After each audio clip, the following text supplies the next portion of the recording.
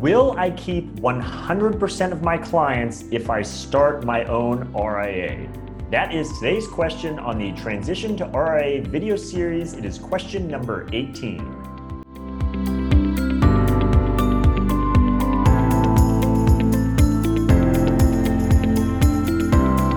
Hi, I'm Brad Wales with Transition to RIA, where I help advisors just like you understand everything there is to know about why and how to transition to the RIA model. So in today's question, will I keep 100% of my clients if I do leave my current situation and transition to the RIA model? And I'll be honest, this was not a specific question I got from an advisor. I'm basing this more off of an advertisement I saw recently that is actually put out by a custodian, and it quoted an advisor, and I don't doubt that advisor actually exists and did make a transition. But the quote that was used was, the advisor said, I kept 100% of my clients when I made the move to my own RIA. And so for someone like myself that's a believer in the RIA model, hey, that sounds great. Let's promote that. Let's put that out there. But to be honest, I think that's disingenuous. The reality is to get 100% of your clients is just bottom line is to move 100% of your clients is just not going to happen. And I don't think anyone that says they moved 100% of their clients is being truthful. Maybe in their mind how they're framing it, they're being truthful, but I think it's a bit disingenuous.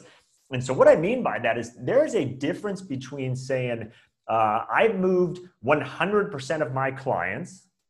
That's option one.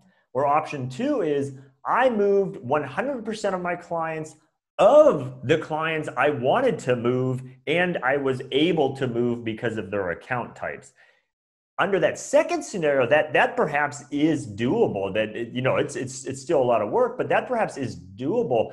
But to say I moved every last account is just not realistic. I've never come across a circumstance where that's happened to that degree. And I'll give you some examples of what I mean by this. But reasons you probably will not move 100% of your clients, hard stop, if that's all you frame it as.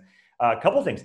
There's probably some clients or accounts that you don't desire to move at this point. Maybe you've had them for a long time, and because you've been fortunate to have built your practice, you kind of have higher minimums that you really want to work with now. And so there's some older legacy clients that have very small accounts that maybe you don't even provide much service for anymore because they don't need it, and it's just a small account. And you might use that as a chance to say, okay, I'm kind of refining my practice when I make this move. And so I'm just going to leave that behind. You might also have some clients you just desire to no longer work with for whatever reason. And you could use this as an opportunity to simply not, essentially invite them to come join you at your new firm. And then the kind of last scenario is, and this is not much of an issue, but there can be some specific nuances that maybe you have a client and they have an account and it's a 529 and a very state-specific account, and for whatever the circumstances, that account can't be moved to the custodian. There's some technical or logistical reason, and so that could hold it up as well too. Now, I would say that is more on the fringe. All instances you'll be able to move your, if you choose to move your clients' accounts, but just know there are some logistical technical things that might prevent certain accounts from not moving over. So to indicate or to give the impression that, I moved 100% of my clients and accounts, and that somehow you didn't choose to purposely leave some clients behind because they were too small, or you didn't purposely leave some behind because you just chose not to work with them anymore, or because there were no technical challenges. I mean, that's really threading the needle to bat 1,000 on that and move all of them. So I think the advertisement was well intended, because it is true that generally speaking, as long as you have good relationships with your clients, you absolutely can anticipate moving the bulk of your clients they will follow you. Again, if you have a good relationship, they will follow you. That is what the marketplace has shown occurs. But to think that you're going to, and to say you got 100%, I think it's just disingenuous. And I always try to be very transparent in these videos and everything I do when I help advisors. And And you can't just paint just the pros. I think it's fair to show both sides of the coin, the pros and the cons. So I'm not going to sit here and say you'll move 100% of your clients, because I don't think that's being, I don't want to say honest. It's being forthright and giving you all the information you need to be able to make a decision, which obviously is going to be a very important decision for you. And then with that, I just want to leave you with some math to consider. And I'm a numbers guy, so this is kind of how I think things through. But, when you start putting numbers to making a transition, you realize you generally don't need to be too worried about, oh, yeah, I will lose this account, or I don't want this account, and maybe I can't move this account. Because the difference in payout and take-home compensation from probably what you're getting now to what you could get as your own RA, that gap it makes up so much more revenue. It really drives the point home that you don't have to move 100% of your clients. I'm going to give you some specific numbers here. And I did do a separate video. If you haven't watched, I encourage you to go look at it of what kind of, bottom line income, the proverbial, payout, can I expect to earn as an RA? And so I encourage you to go watch that video, because I walk through why it could be one thing versus another. But generally speaking, we see reasonably run, reasonably sized RAs can generally expect to kind of net to the owners 60 to 70% of that top line gross revenue number. So let's, for the sake of this math exercise, let's take the middle, 65%. So let's say you've set up an RA and you've structured it from a cost structure that you're now going to net 65% on that revenue. And let's say you're at a traditional brokerage firm now, and let's say you're getting a 45% payout. And I would tell you, and I did a video on this as well, if your grid says 45%, I guarantee you're probably not receiving 45%, because there's a whole bunch of ways that your comp plan is chipping away at that, as you probably realize. And so your true take home is probably something, perhaps even meaningfully less than that. But for the example's sake, I'm gonna say you're getting 45%. So 45% under your current situation, 65% as your own RA. So just some simple math here, simple examples. Let's say you have 100 accounts. Again, we're going to keep it simple. And each of those accounts generates $5,000. Again, I know this is a hypothetical. Every account's different size. And at that math, you wouldn't be in the 45% grid payout. But just for the sake of example, you have 100 accounts, you're getting that 45% grid payout. So 100% or 100 accounts, they each generate you $5,000 in revenue gross comes in on that client. And if you're getting a 45% payout, that nets you $225,000 as the advisor.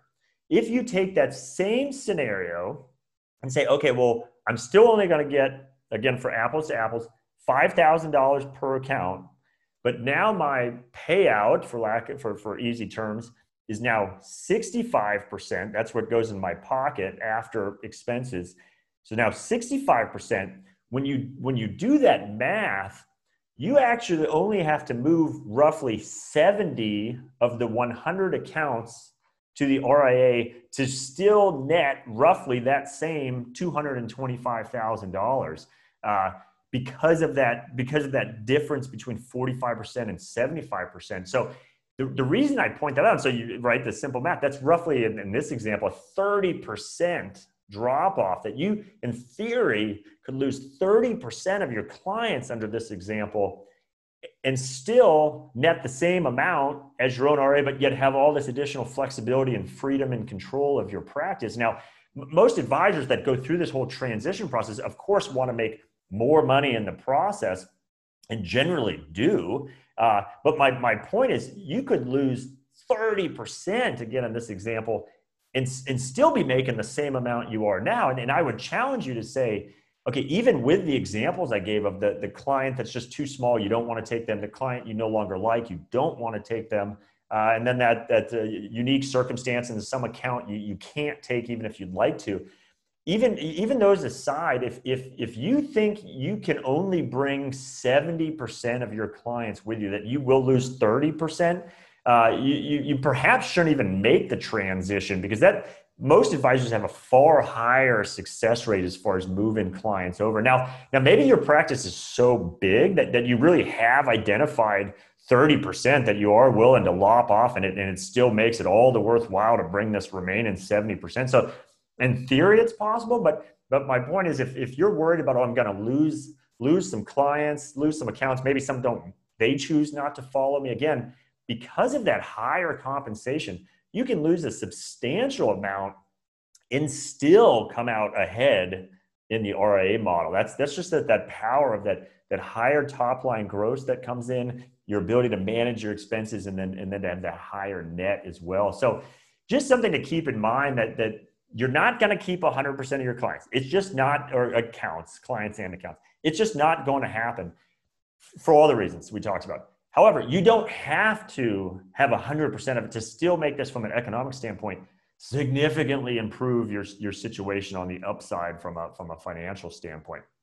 And that's the sort of thing I help advisors think through all this math all the time. And I'd be happy to have that conversation with you. So with that, like I said, my name is Brad Wales. I'm with Transition to RIA, where I help advisors just like you understand everything there is to know about why and how to transition to the RIA model. So today's question, perfect example of, what can I expect how much of my clients can I expect to move? How will that impact my economics? What might that look like on the other side when I come out of it? That's the type of thing I help advisors with all day long. Would be happy to help you think that through as well. If you're not already there, if you jump on over to transitiontoria.com, I have lots of other videos posted. I have white papers. And then the easiest thing to do is this. Right at the top is a contact link. Click on that. You can instantly and easily schedule a specific date and time for us to have a conversation just like this, and I can walk you through anything and everything you want to know about the RIA model and how it would look for your specific practice and circumstances, what that might look like if you were to transition into the model. I'd be more than happy to have that conversation with you. So with that, I hope you found value in today's video, and I'll see you on the next one.